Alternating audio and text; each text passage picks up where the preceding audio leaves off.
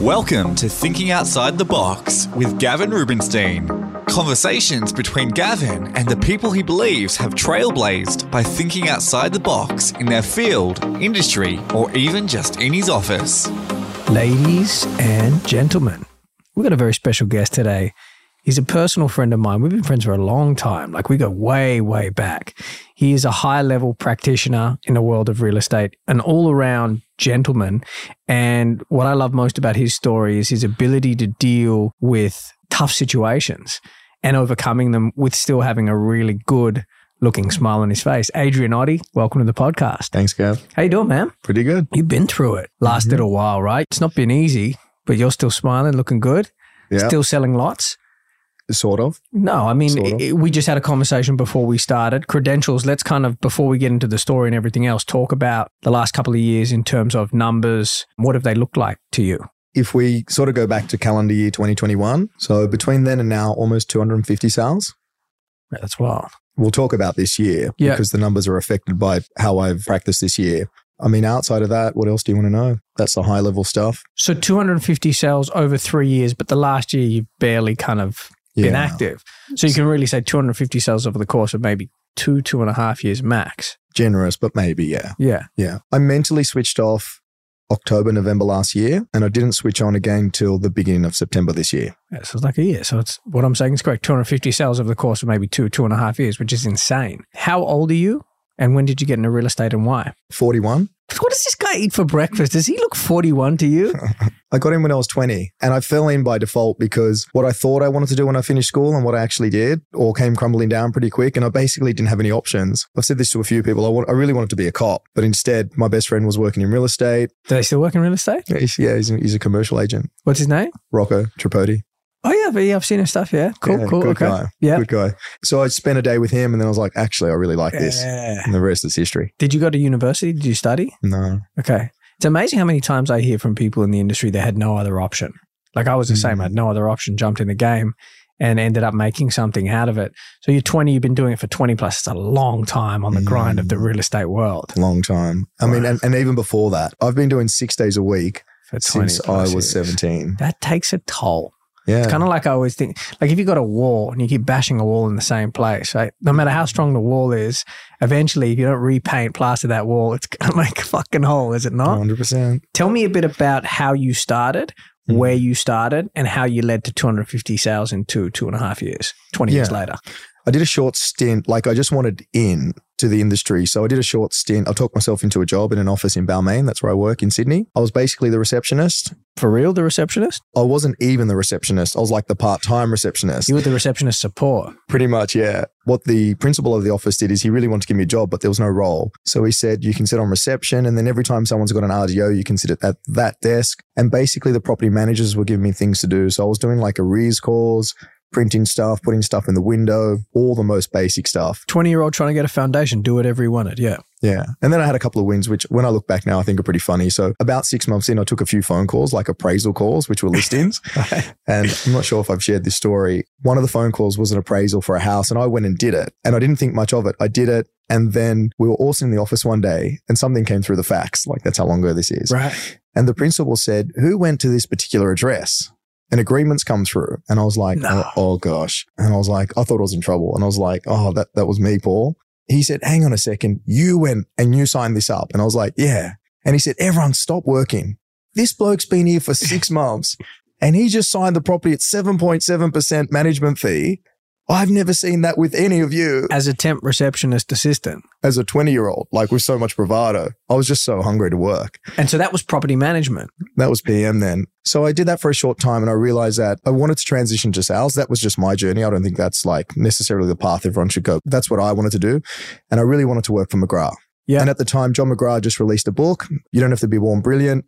It really resonated with me. I remember just asking people about agents at the time and everyone sort of had like a pretty low opinion. But for some reason, you mentioned McGrath and everyone would be like, oh, actually, those guys are different. That's a company that I want to be a part of. Luckily, my friend Rocco worked for McGrath. And then as a result, what I did is, and how I got in, was I went to one of John McGrath's seminars. I sort of like smooth talk the organizer of the seminar, saying like, he's my hero, can I meet him, blah, blah, blah. And he did this talk, and after the talk, I went up to him. I jumped the queue because everyone had lined up to talk to him. And I gave him my business card. And I said, John, I'm Adrian. Like, your book changed my life. I really want to work for you. One day I'll be one of your top agents. Here's my card. And he took the card and he said, you start tomorrow. I like that. And not only that, I went to that particular seminar with a couple of my mates, and they loved him too. But it was like meeting Tom Cruise at that point. Sure. And they didn't step up to meet him as well. So but I much did. to learn from that. So did you then work with McGrath after that? Yeah, I worked for them for 3 years. I worked with their top performer in the Inner West. Right. So I was exposed to like 300 sales in my first 3 years, maybe 2 years. What was the office you were doing that PM work at? That was Ray White Balmain, but that office has changed ownership multiple times. Got it. So you went Ray White Balmain to that seminar, then working for McGrath. Within my first 12 months. Wow. 300 sales with that particular agent. Yeah. And then I decided that I wanted to do it myself. I sort of wanted to work within McGrath, but the way it was sort of set up at the time was that I couldn't do the same area as my boss because it would be like... Patch, you can't. It would have been competition. So I was like, well, what do I do now? Because I started in Balmain, where I did that work experience was the Inner West of Sydney. I thought I might go back to Balmain. And then I started thinking about it. I'm like, well, how am I going to just start from scratch in Balmain? So then I started looking at offices in Balmain. Right. And then I landed at an office called Cobden and Hayson. I spent 6 years there. You 6 years? You have been doing it 20 years. You forget. Yeah. Wow. And then in 2013, I transitioned. In the 2012, I opened Brunswick Whitney Balmain in partnership with Ivan and Shannon. Right, which now you are a major partner in for the whole firm, overarching Brunswick Whitney as a business, which is a Goliath of a business. Big business, yeah.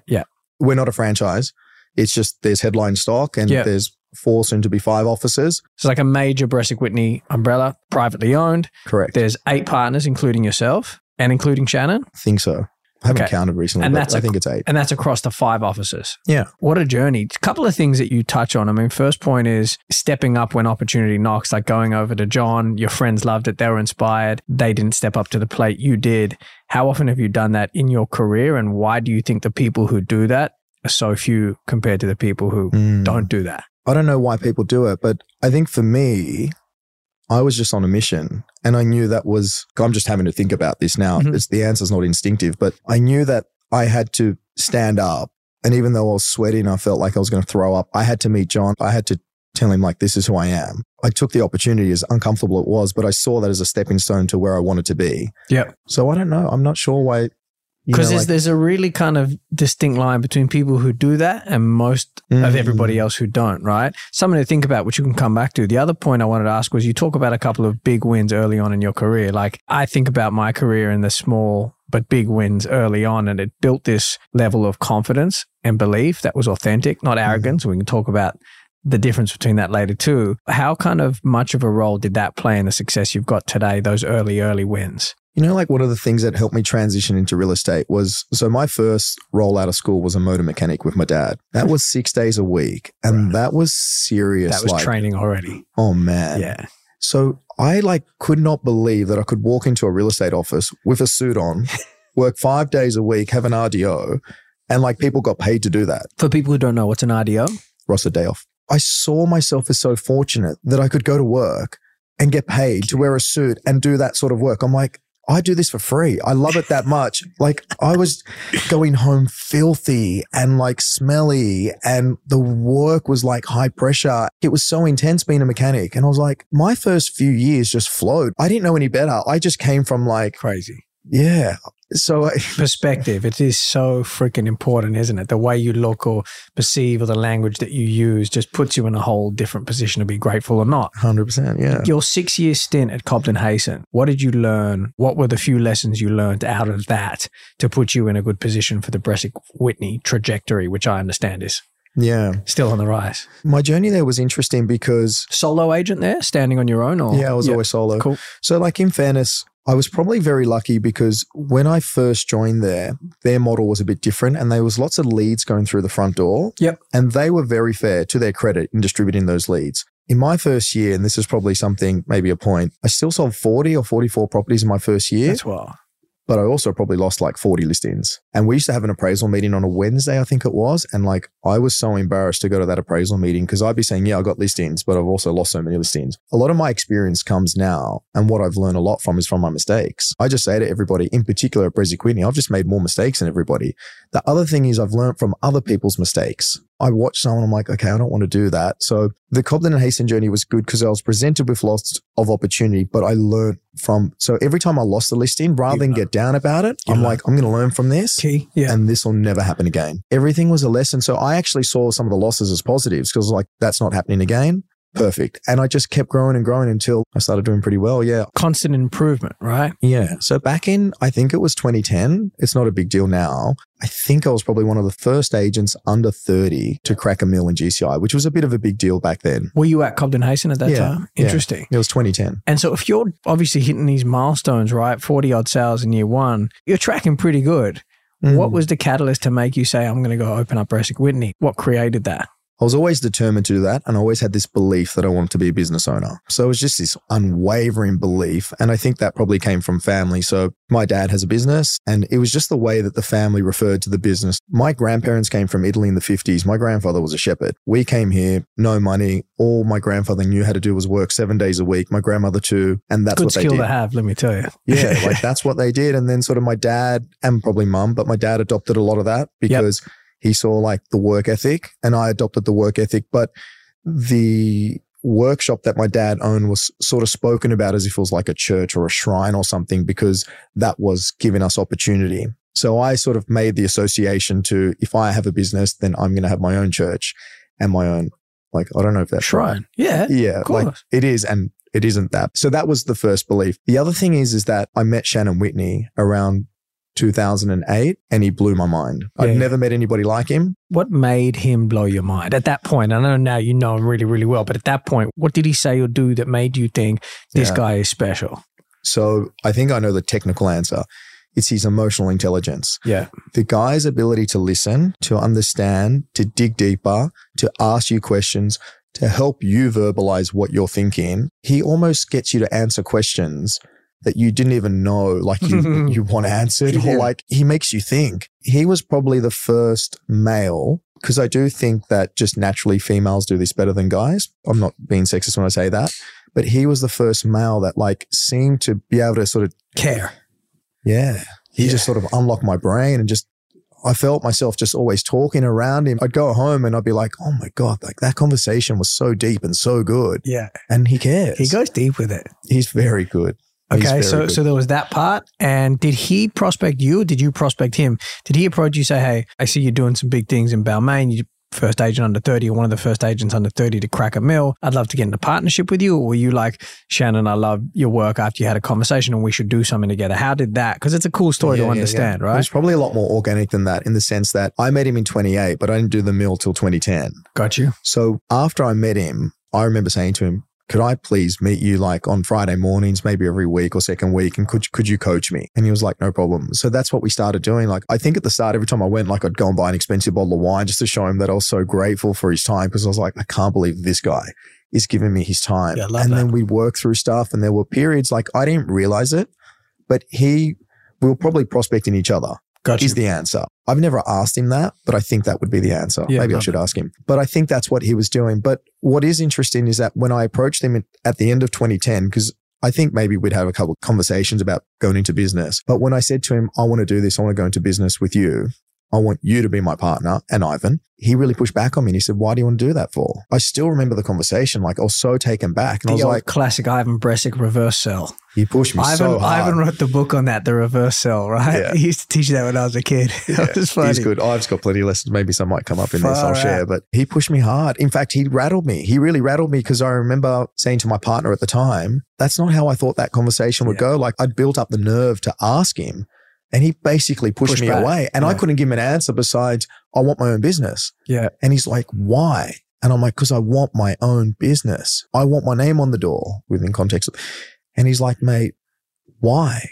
And I just couldn't answer it. And I was like, I don't have a why. I want my own business. That's what I want. So he made you dig deep. And I still couldn't do it because the answer was shallow. The answer was, it had been modeled from my parents, or from my dad in particular. My dad had a business. We all worship this business. We saw the business as, just like I said before, like the opportunity for the family. And I was like, I need my opportunity so I can do my thing with my family. Would I do it again now? Would I go into business now? Maybe, maybe not. I don't know. We can touch on this quickly. I think the real estate landscape was very different like 10 years ago. Firstly, it was probably a lot more profitable to be a business owner because the fee splits weren't nowhere near as high. So when you look at it now, like there's huge turnover, but when you look at the profit, and I remember at the time people saying things like, don't worry about going into business. This is all so valid, yeah. Yeah, don't worry about going into business. Just invest your commission and you can achieve the same sort of thing. I talk to agents now, like some agents I say, like, tell me about your setup now. And they're like, yeah, we've got this little office and we're growing the rent roll but you're not doing that many sales and the sales is where the money is. Like, this is just my interpretation again. Yep. And yeah, you're building this little rent roll, but like, who cares? Yeah. Like, you could save more than what you're building. So you have to decide, what are you going to prioritize? I would prioritize making as many sales as you can and then invest that money in something else. It's going to be worth way more than your little rent roll. That, by the way, is a freaking headache to run, manage, maintain, and water, right? If we jump to the Brezzy Whitney early days, I had no idea what I was in for. Yeah.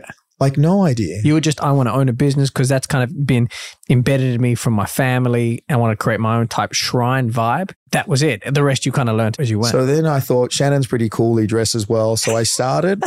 I wore casual clothes for the first couple of months. Yeah. I said silly things to Shannon and Ivan, like, you wait and see, I'm going to smash it. Everyone's going to want to work for me. Yeah. All that sort of silly stuff. Ego. So my ego was probably out of control, even though I think it wasn't that bad, but it probably was. Yeah. And then you fast forward, I've been there for 4 months. And Shannon says to me, also, I got locked out for the first 3 months. I couldn't work. From a non-compete or something? Yeah. And it became pretty apparent, like, litigious. I have to start from scratch. Yeah. So luckily at the time, Ivan had listed something and he'd met 80 people. And that's how Brezzy Whitney Balmain, like, if we look at just an office level, started from one callback book. Wow. I literally called that book 100 times. Lesson in that too, yeah. Yeah. But you fast forward. So I'm in casual clothes. I'd lost a couple of listings. And I remember Shannon, like, we sat in the boardroom and he said, all right, well, here we are. You've come on, you're a hot shot. What have you done? And I was like, oh gosh. The advice he gave me from that, because I hadn't done anything, was he said, Adrian, you've come from an office with dominant market share, but my impression of you is that you're still walking around like you have dominant market share. But I hate to break it to you, you have 0% market share right now. You don't even have an office because you're working out of Glebe trying to do Balmain. And I was like, oh man. And at that point, I wasn't sort of suiting up every day. From that meeting, I went home. I suited up every day. If you check the alarm code, I'm pretty sure at Brezzy Whitney between 2013 and 2014, I'm pretty sure I turned it on every day. And I'm pretty sure I turned it off every day. Yeah, that's the golden bullet right there, or the silver, whatever you want to call it.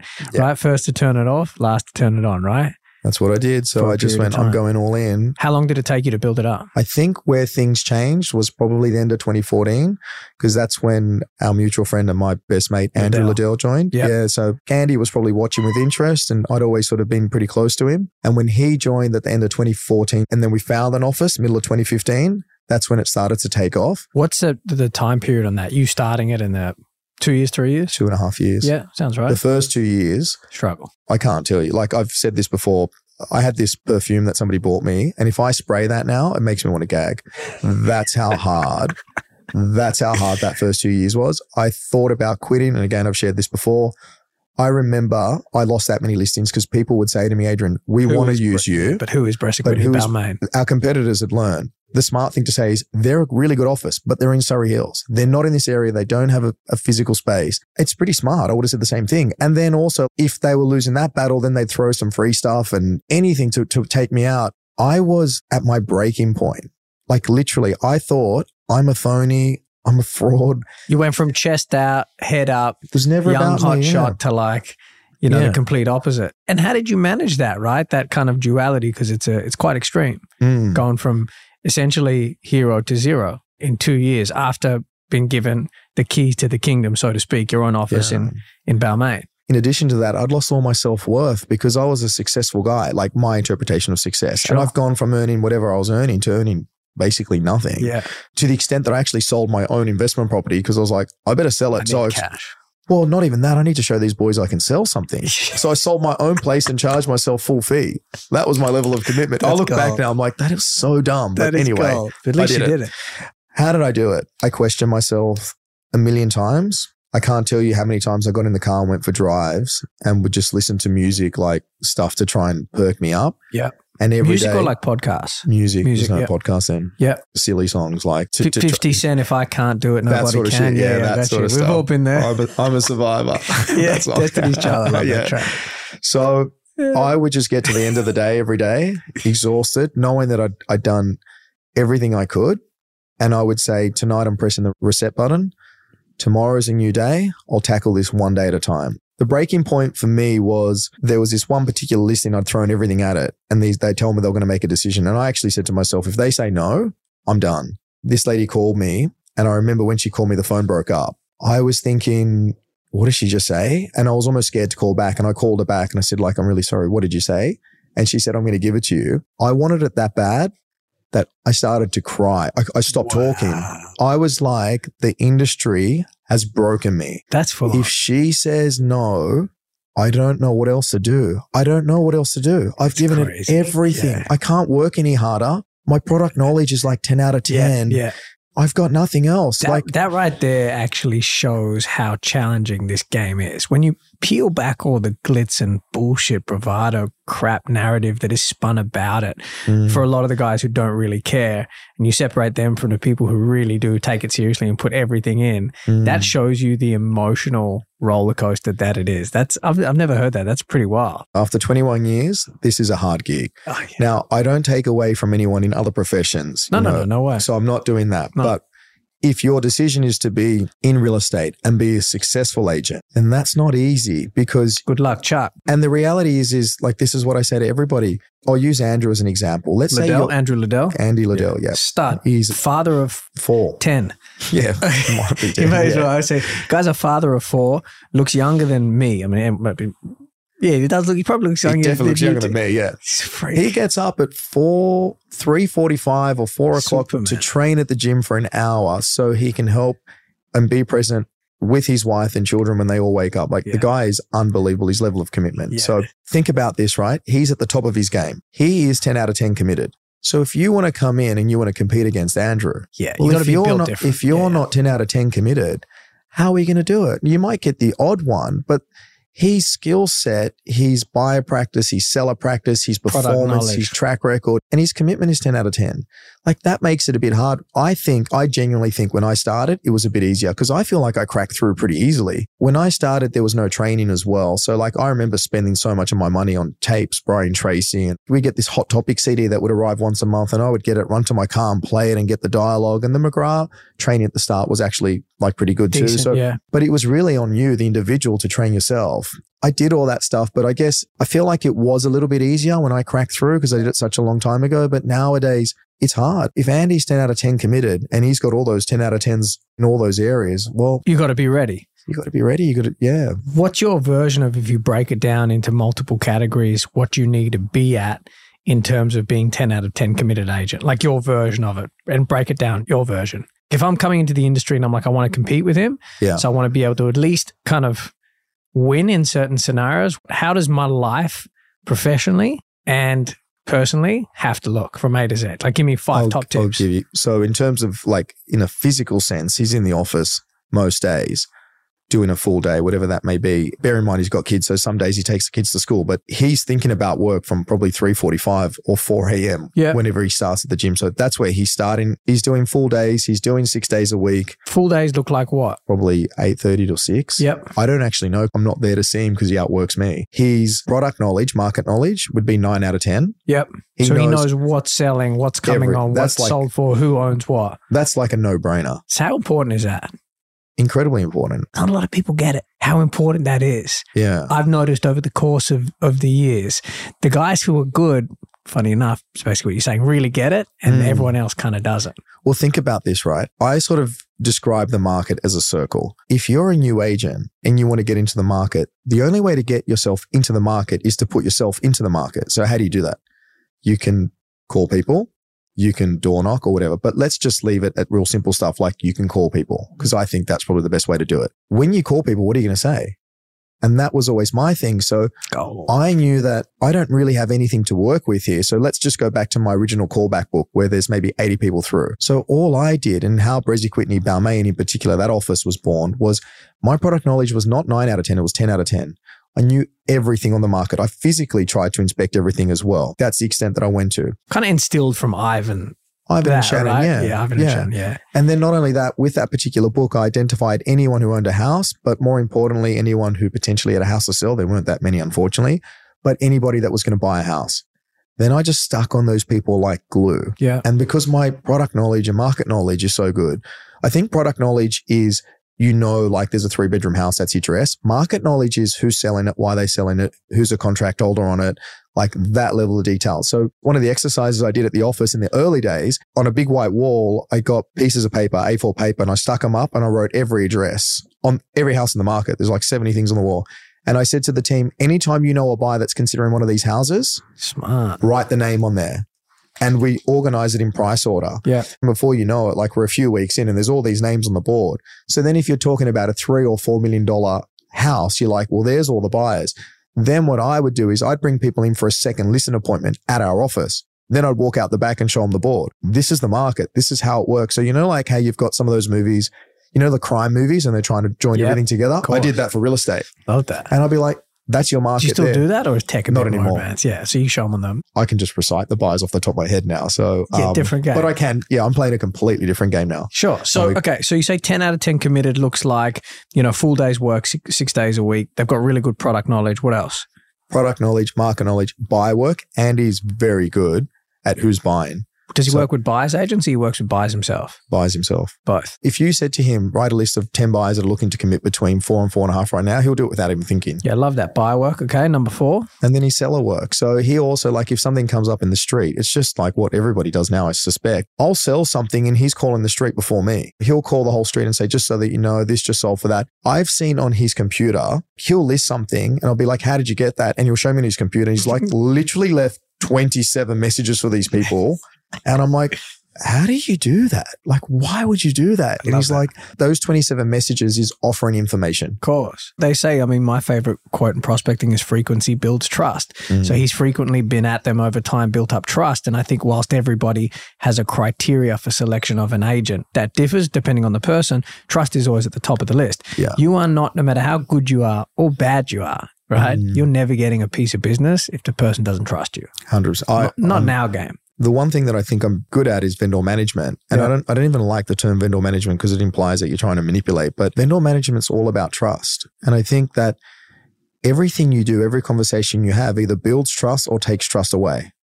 And I think agents just need to learn how to do that. Now, the irony about vendor management is I've learned more from vendor management having bought and sold 8 times myself. I've felt what they've felt. Yeah. And I've heard some of the dumb things. And I think some of the things that the industry teach people.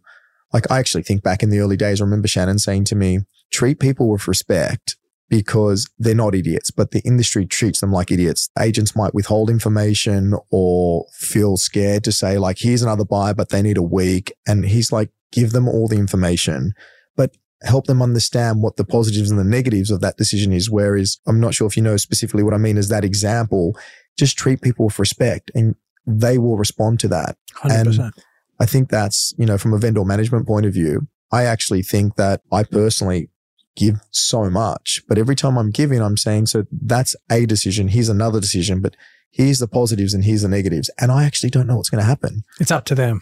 And that builds trust, right? Yeah. You have to make your decision on what you do. I can tell you what I think. And even when people say, well, what are the chances of that happening? I'm like, well, I actually don't know what the chances are. Will you meet your buyer in the first week? Well, statistically, yes, maybe 80, 90%.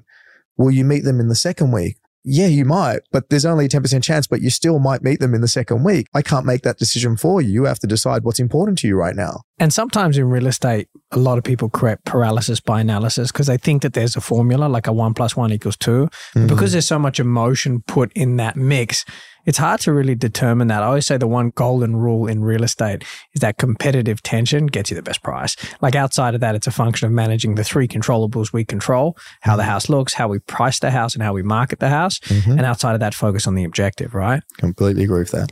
Liddell, so he works full days. He knows his product knowledge. Buyer work, seller work. And is there a fit that kind of like that's special about him that is his je ne sais quoi that he does really well that makes him great? Or just if you do those 4 things, you're going to be a 10 out of 10 committed I think it's probably the way he handles himself as well. Yeah. Very rarely does he look stressed. He's very patient with people. He understands it's their decision. Now, he's not perfect. Sometimes he calls me in a bit of a fluff, but also respect that. But generally speaking, he would only ever be described as a nice guy in the office. And he's nice to everybody. And that's how he is. His team adore him. We think he's great. That's a really good operator right there. He's not reflective of what maybe the industry would actually think of agents. Like if you followed him, you'd be like, oh, wow, that's just a good fella. Good guy who's really successful at what he does. Yeah, probably why he does good. What sort of work have you done over the years in terms of mindset? You made a comment that it's about your ego when you were a young guy and you said it was out of control. And then as you reflected, you said probably not out of control. But I think that comment comes from the fact that you're just in very good control of it now and you weren't in as good a control back then. What are sort of the things you do or daily habits to control ego, mindset, wellness, and how important is that in the day-to-day running of real estate, managing people and selling at a high level? I think on the topic of ego, I was sort of very fortunate to have Shannon as a role model because he's probably someone who most would say, well, there's very little ego there. Now, no doubt he has some. Sure.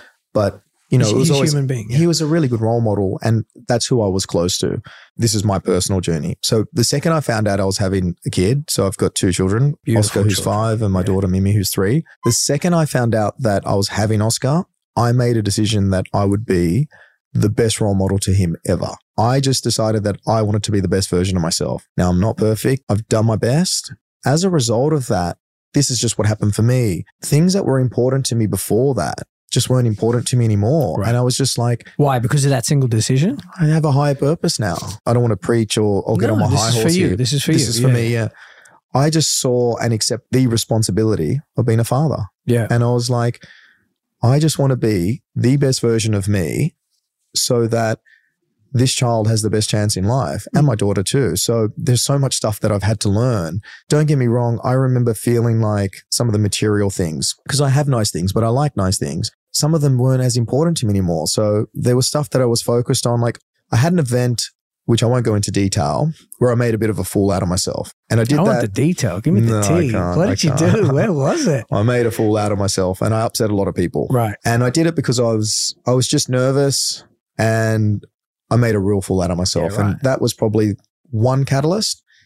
And I said, I will never do that again. I had children. So like these are probably two big sort of pivotal moments. Sure. I used to think that people are thinking about me. And then I was like, never are. They're actually not thinking about you. No one gives a shit. Or I'd be like, I remember even maybe switching off when I switched office thinking, oh, everyone's going to be talking about this. And I'm like, no one spoke about it. No one actually cares about you. Yeah. That's what I've learned. Like, it was probably those two events coupled with age and just maturity. Maybe a bit of wisdom, right? Because it's my age now. But I think when I started to realize there is a cost for everything. Explain that. There is a cost for everything, because I agree with it. But for people who kind of want more detail, what do you mean by that? I have lots of coaches and I've got a therapist and I'm proud of that because people are proud of their PT, but they're not proud that they do mental health or therapy. So I remember saying to my therapist, like, why do I want to drive a nice car? Why would I park it in a place that I can't park to try and impress people? Like, being really honest here about what I'm saying. Yeah. She said, why do you think that is? She asked me the question. And I was like, I genuinely don't know. And she said, when you do that or you're trying to project that persona, do you think they like you more or they like you less? It was this pivotal moment where I was like, oh my God. They like me less. I better start doing that. I'm trying to impress people. Like, here's the shadow to that. The shadow is that they probably think I'm a twit. Oh, hang on a second, bit of a light bulb moment. What else am I doing that I think I'm impressing people, but they're actually not that impressed? They're like, that guy is a bit of a goose. And there were probably lots of things that I was doing, and social media only started, I think, probably 2015, 20. And I remember like what I was sort of projecting on there and the lifestyle that I was living. And there's a shadow to that still like years later, because people will meet me and they're like, you're not like what we thought you were like. What did you think I was like? But I get everybody does that. Everybody projects their best version. So I think for me, it was just like coming to terms slowly with who am I? Why do I behave like that? What's important to me? What's important? Is that serving me? And even more so in the last 12 months, that's what's really hit home for me. Yeah. Let's talk about the last 12 months. You've been going through some really, I don't know. I had coffee this morning with Tom McGlynn and he described it perfectly. He's our CEO. He said, I've done 10 rounds with Mike Tyson. Yeah, that's gold. I've definitely done 10 rounds with Mike Tyson. Yeah, fully. Tell us about it, because you've got to throw the C word in there, right? Yeah. Tell me about your last 12 months, what you've dealt with, and how you've overcome it to be looking so, great today. What that basically triggered was a situation where I started to question real estate. Can we say a personal thing in your relationship happened? Yeah, we'll leave it at that. So as a byproduct of that, I started to question, well, what is the point of all this? Like, what am I doing? And in a way, I'll share this. I felt like I'd done everything society suggested I should do to make me happy.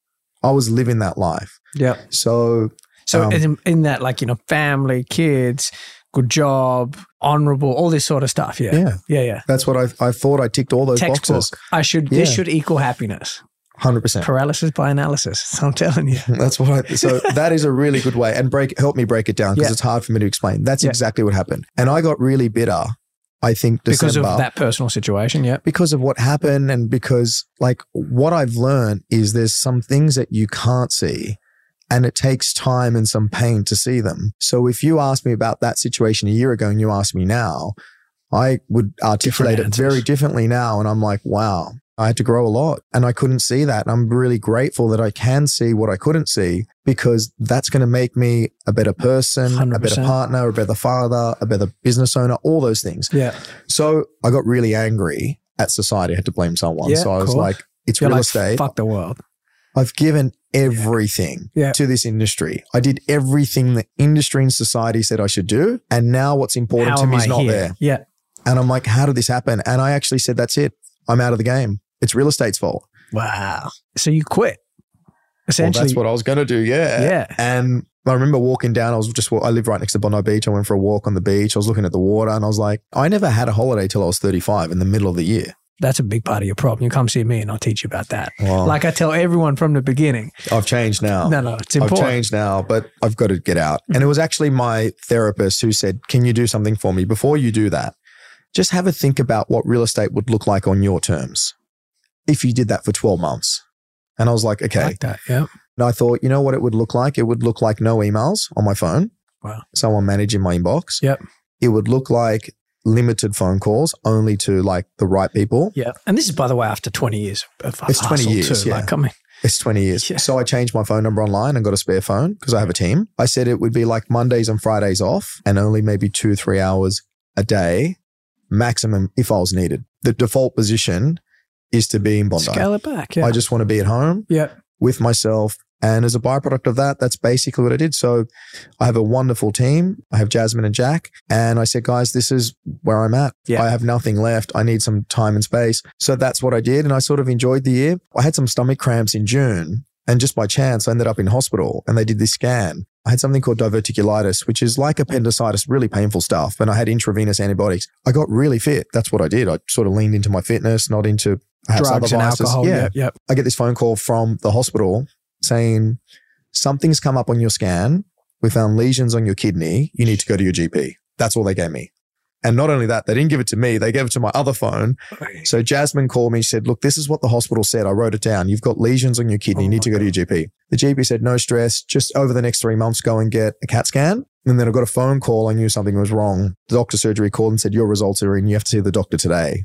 And I was like, oh my God. So I actually rung Chloe and I told her, Chloe's my partner. I saw when he came out, he looked a bit squirmish. He said, I don't know how to tell you this, but you got cancer.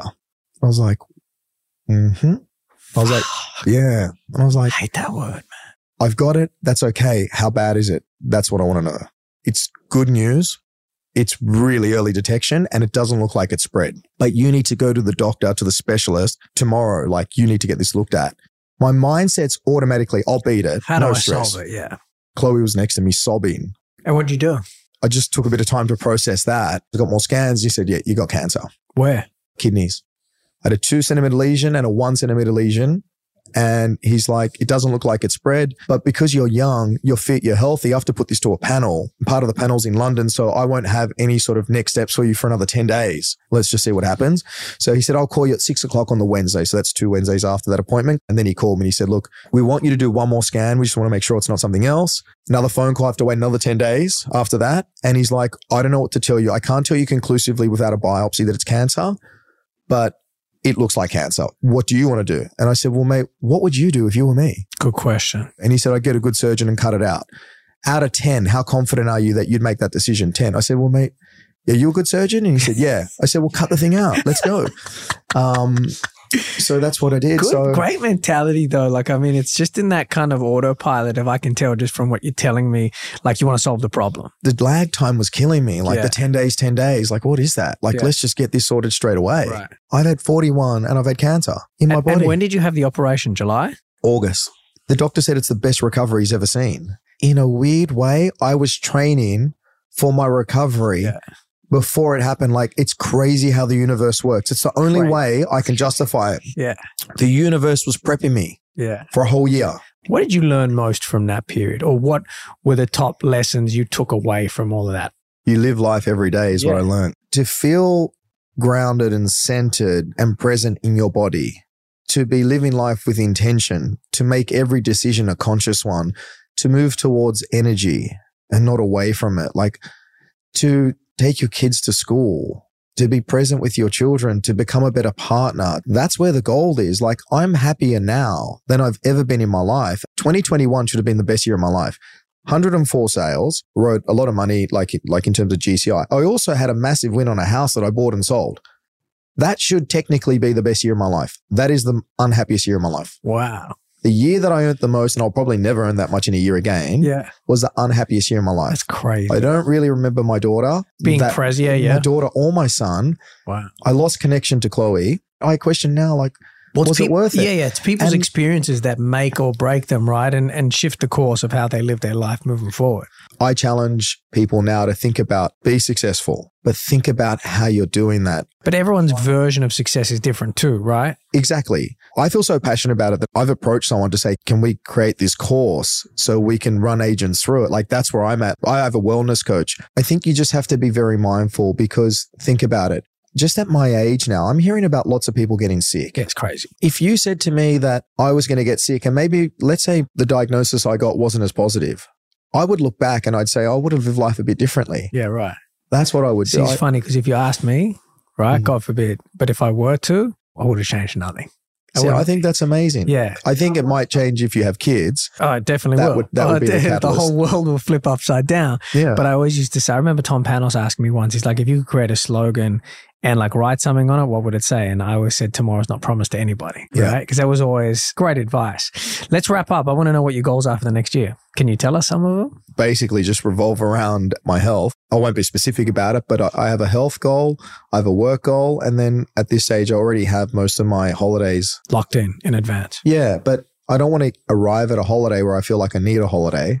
I just want to arrive at a holiday so that it's just a bonus. Yeah. And then outside of that, I just want to be the best partner and without question, the best father. And I just want to continue my journey of growth because I've learned a lot this year. And some of it's been really confronting to face, and I'm enjoying that journey. I'm enjoying unraveling. The ride. Yeah. Well, you giving me some great energy this morning. Just quickly, Balmain Market, what's it doing right now? It's okay. Okay. It's okay. It's funny you asked me that, because if I answered that question a week ago, it felt like a little bit flat, but we're recording this now at the end of November. Yep. There was definitely a bit of an energy shift, but I feel like that happens in most markets after Melbourne Cup. Prior to that, our clearance rate dropped down a bit because we monitor it. It was 50% actually in our market. But outside of that, like, it's been a really good year, defined by probably what most markets are, which is just a lack of stock. I have found the market just bipolar in the last 3 to 6 months. Like, it makes no sense.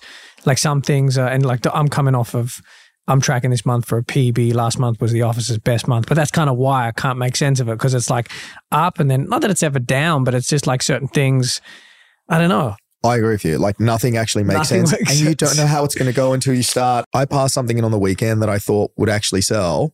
And I haven't been caught out like that for years. Yeah. And the poor client rang me this morning and said, how do you feel? And she's like, I feel really upset. And I was like, oh, geez. And I was like, okay, well. Let's stick to the process, baby. Yeah. I really felt for her. She was actually genuinely rattled by it. And I tried to unpack that with her. But, in situations like that, I said to her, I'm really sorry and I accept responsibility. I'm the agent, and let's just try and focus on the next steps and try and get you sold. Overcoming adversity, live every day to its fullest. That's the lesson we're taking from today. I think so. I don't want that to sound like gimmicky, but I mean, it's to do that, to get to that space, there's lots of little steps that you take, And every day you just, for me, like a part of my practice, my wellness practice, I've built on little things. Like I actually have a checklist when I wake up and a checklist when I go to bed. And I find... Do you review every morning and night? Yeah, I look at it a lot. Yeah, like I don't get up every day feeling fantastic. And I acknowledge that life is hard. Life is hard for agents. Life is hard. Everybody's for challenging. everybody. Yeah, like let's just be real about that. So sometimes, I wake up and I'm like, okay, well, let's get through this. Let's do the different things. And yeah, so I have a really good wellness practice. So we're going to look out for the course that you put together when you put it together. Yeah. Because we're going to buy in on that. We're going to promote it. If this doesn't come out until then, if it's up already, we'll put it at the bottom of it. Brother, I appreciate your time. Thank you very much. Thank you, mate. Thank you for listening to Thinking Outside the Box with Gavin Rubinstein. Subscribe now for future episodes.